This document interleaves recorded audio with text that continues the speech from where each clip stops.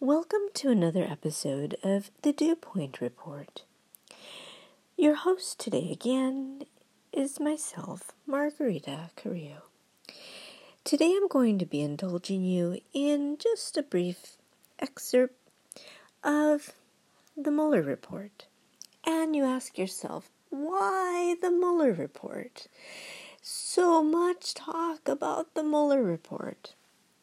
Can someone please change the subject? Well, truly, how many can honestly say they've read the details of the report? As I was reading pages 140-something through 150-something, it was interesting to come across, though, excerpts of conversations. The report itself is a summary, obviously, of over a year and a half of investigative lookings into. And the way it reads is obviously a detail by detail account. But you can't really read it and then just walk away without thinking to yourself, now who is that person and who is this person? So I did a little research. But before I go into some of the other sections, which is what I was about to read, I wanted to explain what exactly I'm talking about. In the section that discusses Prince, Erik Prince, who happens to be the founder of Blackwater, and his conversations in terms of the meetings that he tried to arrange and some of the information that did get passed along or didn't get passed along. It's interesting then as I looked into a little further where he is now, because for a time he was very much in the headlines as being controversial for the very type of work that he was contracting out himself. But in early 2009, his company was purchased by a larger company in China that had a different concept of what they were going to be like. And so it was interesting to read then a little further as to what his perception of how he would have run his company or was running his company began to change as then somebody else then took over. So where I pick up now is on page 191. Because, actually 192. Overview of governing law. The United States has a compelling interest in limiting the participation of foreign citizens in activities of democratic self-government, and in thereby preventing foreign influence over the U.S. political process. Blumen v. FEC, 800 F. Supplemental, 2D 281 288, DD-C 211, Kavanaugh, J. 4 3 Judge Court. Affidavit 565 U.S. 1104 2012. To that end, federal campaign finance law broadly prohibits foreign nationals from making contributions, donations, expenditures, or other distributions in connection with federal, state, or local candidate elections, and prohibits anyone from soliciting, accepting, or receiving such contributions or donations. As relevant here, foreign nationals may not make and no one may solicit, accept, or receive from them a contribution or donation of money or other thing of value, or an express or implied promise to make a contribution or donation in connection with a federal, state, or local election. 52 U.S.C. 30121 A A2 to the 1283. The term contribution, which is used throughout the campaign finance law, includes any gift, subscription, loan, advance, or deposit of money, anything of value made by any person for the purpose of influencing an election for federal office. 52 U.S.C. 30101 8AI. It excludes, among other things, the value of volunteer services. 52 U.S.C. 30101 8BI. Foreign nationals are also barred from making an expenditure, independent expenditure, or disbursement from an electioneering communication. 52 U.S.C. 30121 A1C. The term expenditure includes any purchase, payment, distribution, loan, advance, deposit, or gift of money, or anything of value made by any person for the purpose of influencing any election for federal office. 52 U.S.C. 30101 AI. It excludes, among other things, news stories and nonpartisan get out the vote activities. 52 U.S.C. 30101 9B I through II. Actually, that was Roman numeral 1 through Roman numeral 2. An independent expenditure is an expenditure expressly advocating the election or defeat of a clearly identified candidate and made independently of the campaign. 52 U.S.C. 30101 17. An electioneering communication is a broadcast communication that refers to a clearly identified candidate for federal office and is made within specified time periods and targeted at the relevant electorate. 52 U.S.C. 3014 F3. The statute defines foreign national by reference to FARA and the Immigration and Nationality Act, with minor modification. 52 U.S.C. 30121B, cross-referencing 22 U.S.C. 611B1 through 3 and 8 U.S.C. 1101A2022. That definition yields 5 sometimes overlapping categories of foreign nationals, which includes all of the individuals and entities relevant for present purposes, namely foreign government and political parties. Individuals outside of the U.S. who are not legal permanent residents, and certain non-U.S. entities located outside of the United States. A knowing and willful violation involving an aggregate of $25,000 or more in a calendar year is a felony. 52 U.S.C. 30109 D1A sub 1. See Blumen 800 F supplemental 2D at 292, noting that a willful violation will require some proof of the defendant's knowledge of the law. United States v.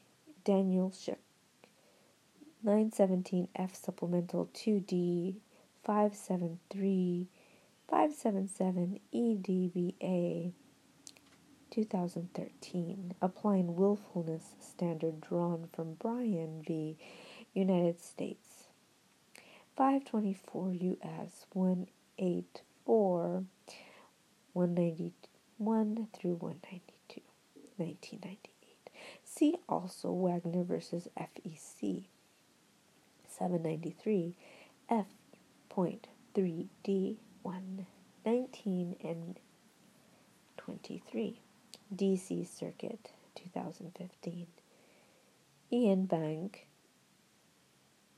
same. A knowing and willful violation involving an aggregate of $2,000 or more in a calendar year but less than $25,000 is a misdemeanor. 52 U.S.C. 30109 D19A sub 2.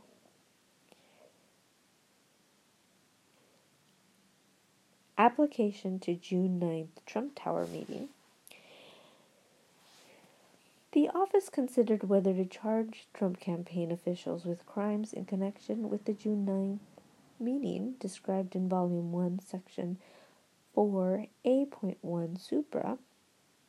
The office concluded that in light of the government's substantial burden of proof on issues of intent, knowing and willful, and the difficulty of establishing the value of the offered information, criminal charges would not meet the Justice Manual standard, that the admissible evidence will probably be sufficient to maintain and sustain a conviction. Justice Manual 9-27.220.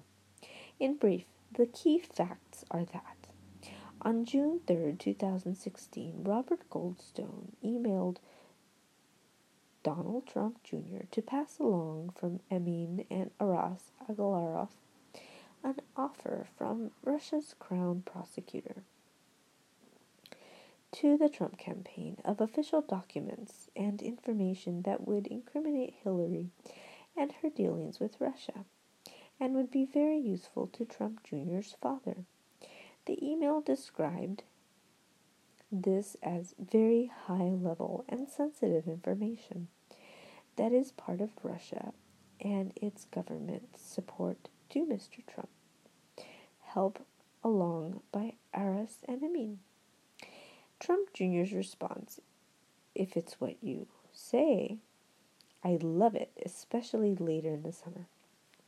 Trump Jr. and Emin Agalarov had follow-up conversations and within days scheduled a meeting with Russian representatives that was attended by Trump Jr., Manafort, and Kushner.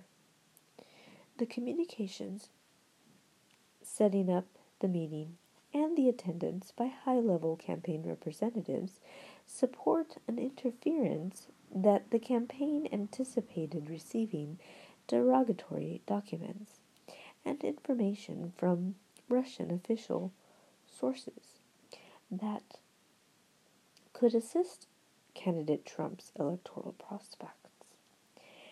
This series of events could implicate the federal election law ban on contributions and donations by foreign nationals, 52 U.S.C. 30121 A1A. Specifically, Goldstone passed along an offer, purportedly from a Russian government official, to provide official documents and information to the Trump campaign for the purpose of influencing the presidential election. Trump Jr. appears to have accepted that offer and to have arranged a meeting to receive those materials. Documentary evidence in the form of email chains supports the interference that Kushner and Manafort were aware of that purpose and attended the June 9th meeting, anticipating the receipt of helpful information to the campaign from Russian sources.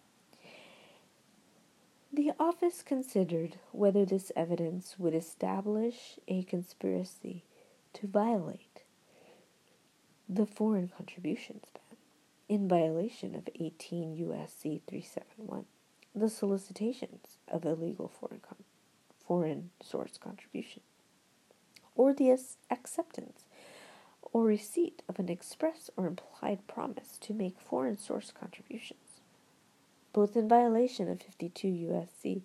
30121, A1A, A2.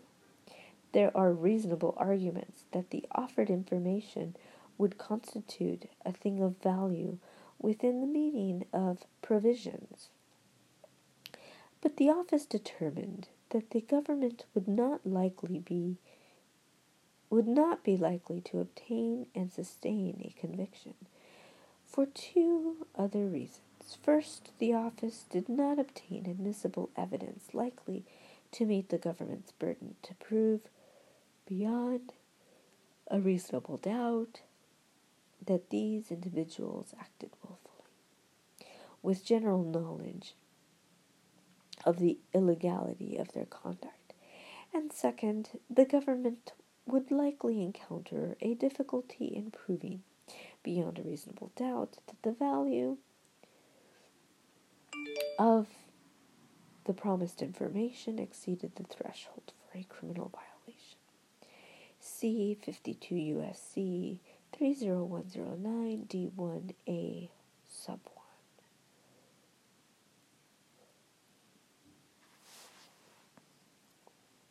1. And I pause there for a moment, that we may think about what that really is. We hear that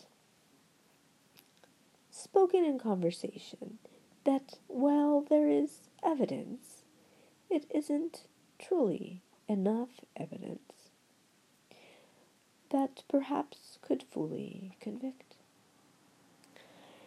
And so, although the first set of paragraphs were quite legalese, what they really broke down in detail were that foreign nationals are not able to contribute to campaigns. But the question, really, that one must ask ourselves, how is that possible to manage in today's economy when we have people transacting on a global level with things like Bitcoin, with things like international exchanges, with apps on phones that exchange money? What is it that allows people to exchange money in order to purchase merchandise, but they cannot participate in campaigns? Now, if they are able to exchange money in order to purchase merchandise on the very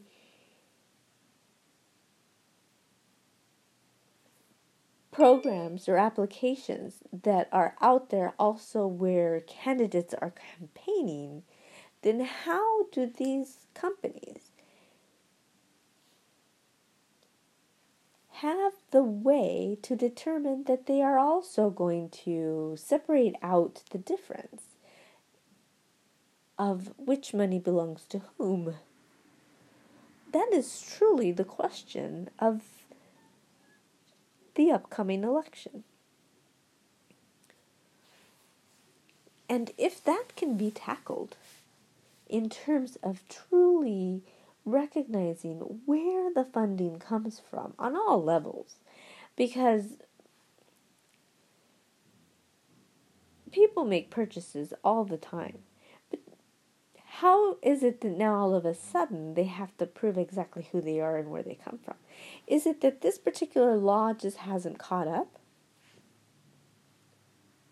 Does the law have to change? Or do we have to change to better understand what other countries do for their elections? We really have to ask ourselves, because this isn't new. Elections are not new to the world. But for some reason, if there were 11,000 jurisdictions that were compromised in the 2016 election, something has gone awry. And folks, we do not live in Denmark. So my gross interpretation of a quote may sound awful, but the situation is awful if we cannot get this right the next time around. So we must become more adept to understanding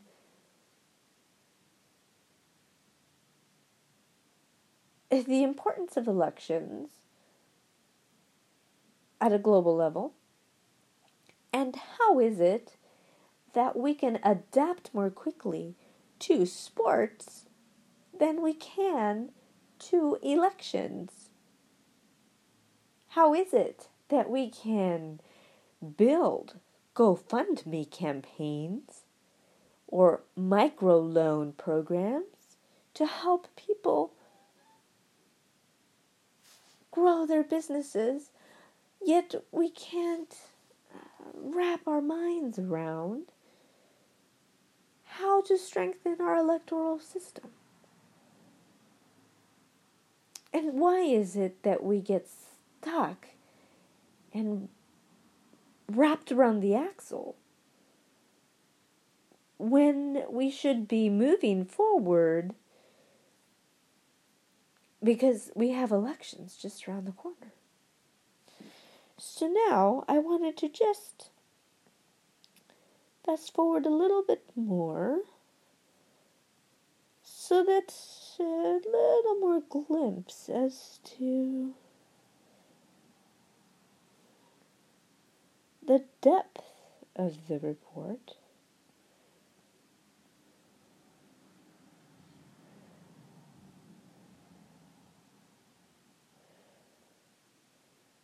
As to why there were more people affected by this. So we hear some names once in a while.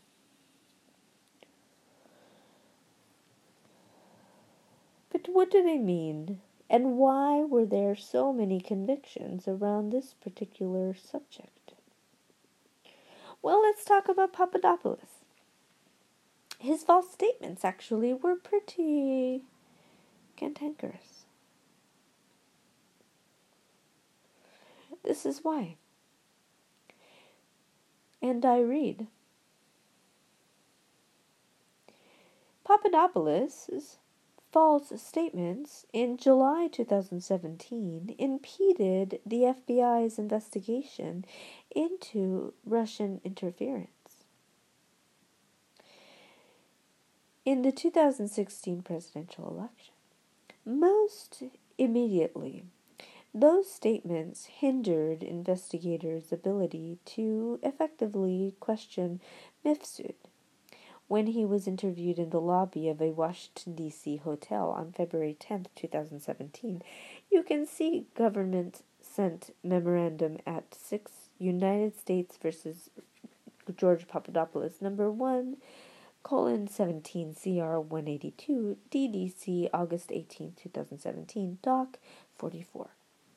During that interview, Mifsud admitted to knowing Papadopoulos and to having introduced him to Polonskaya and emails damaging and Timofeev, but Mifsud denied that he had advanced knowledge that Russia was in possession of emails damaging to candidate Clinton, stating that he and Papadopoulos had discussed cybersecurity and hacking as a larger issue, and that Papadopoulos must have misunderstood their conversation.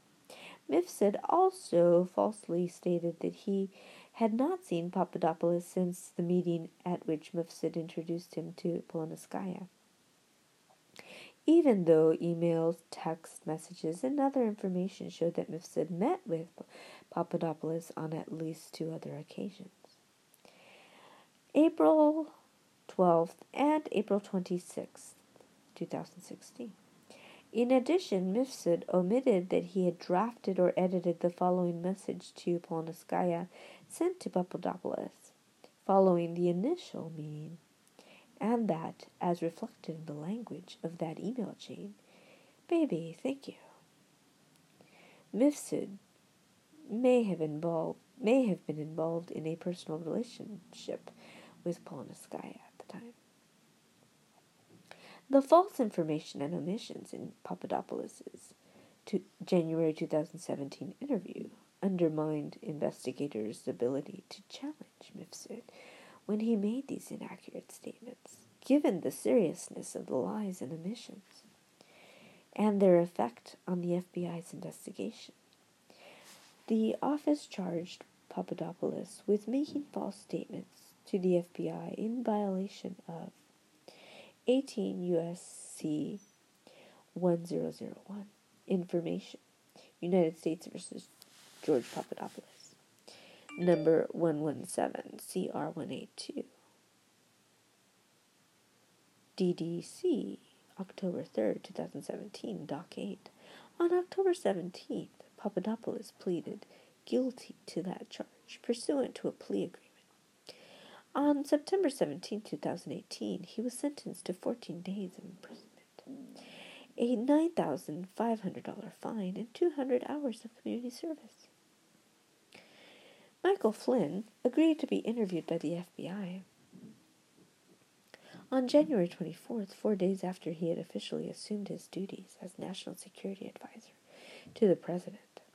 During the interview, Flynn had several false statements pertaining to his communications with the Russian ambassador. First, Flynn made false statements about his conversations with Russian Ambassador Kislyak. In late December 2016, at a time when the United States had imposed sanctions on Russia for interfering with the 2016 presidential election, and Russia was considering its response. See Flynn's statement of offense. Flynn told the agents that he did not ask Kislyak to refrain from escalating the situation in response to the United States' imposition of sanctions. That statement was false. On December 29, 2016, Flynn called Kislyak to request Russian restraint. And it goes on with further detail. Now, in regards to Michael Cohen was the executive vice president and special counsel to the president, the Trump Organization, when Trump was president of the Trump Organization. Information.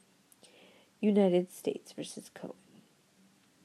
Number 1:18 CR 850 SDNY, November 29th, 2018, Doc 2, Cohen Information. From the fall of 2015 through approximately 2016, Cohen was involved in a project to build a Trump-branded tower and adjoining development in Moscow. The project was known as Trump Tower Moscow. In 2017, Cohen was called to testify before the House Permanent Select Committee on Intelligence and the Senate Select Committee on Intelligence, both of which were investigating Russian interference in the 2016 presidential election and possible links between Russia and the presidential campaign. In late 2017, in advance of his testimony, Cohen caused a 2-page statement to be sent to SSCI and HPSCI addressing Trump Tower Moscow. Cohen Information 2-3. The letter contained 3 representations relevant here. First, Cohen stated that the Trump-Moscow project had ended in 2016, that he had briefed candidate Trump on the project.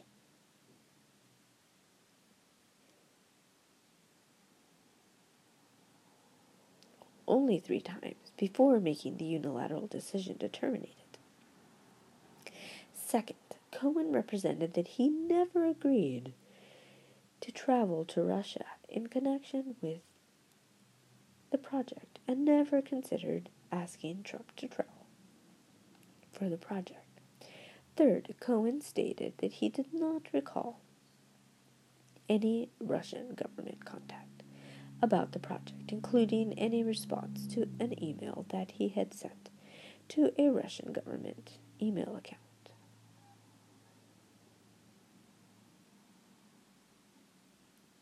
Now, you may be wondering, well, why all this detail? Each of the foregoing representations, and there were more, in this 2-page statement was false and misleading. Now, one might argue that he did that on purpose to misrepresent the situation, because after all, he was Trump's lawyer. He may have been protecting him. But the fact that he lied put him in a position of falsehood. And so then I skip forward to some of the other paragraphs. Given the nature of the false statements and the fact that he repeated them during his initial interview with the office, we charge Cohen with violating Section 1001. So, I think that gives a little bit more depth as to just some of the people that received convictions. There, of course, have been many others. And then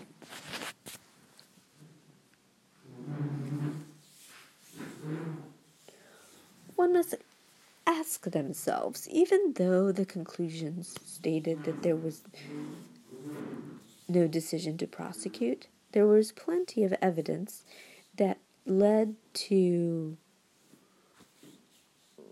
make itself presentable that now the decision can be made to all to whom it was presented, and they themselves now can make the decision. Without a doubt, it is a big burden, but now it lies in the hands of the elected officials, who they themselves opened up the special prosecutor's responsibilities and scope. So only time will tell what the next chapter will bring. But Special Counsel Robert Mueller has done his duty, and it certainly was a busy week, was it not?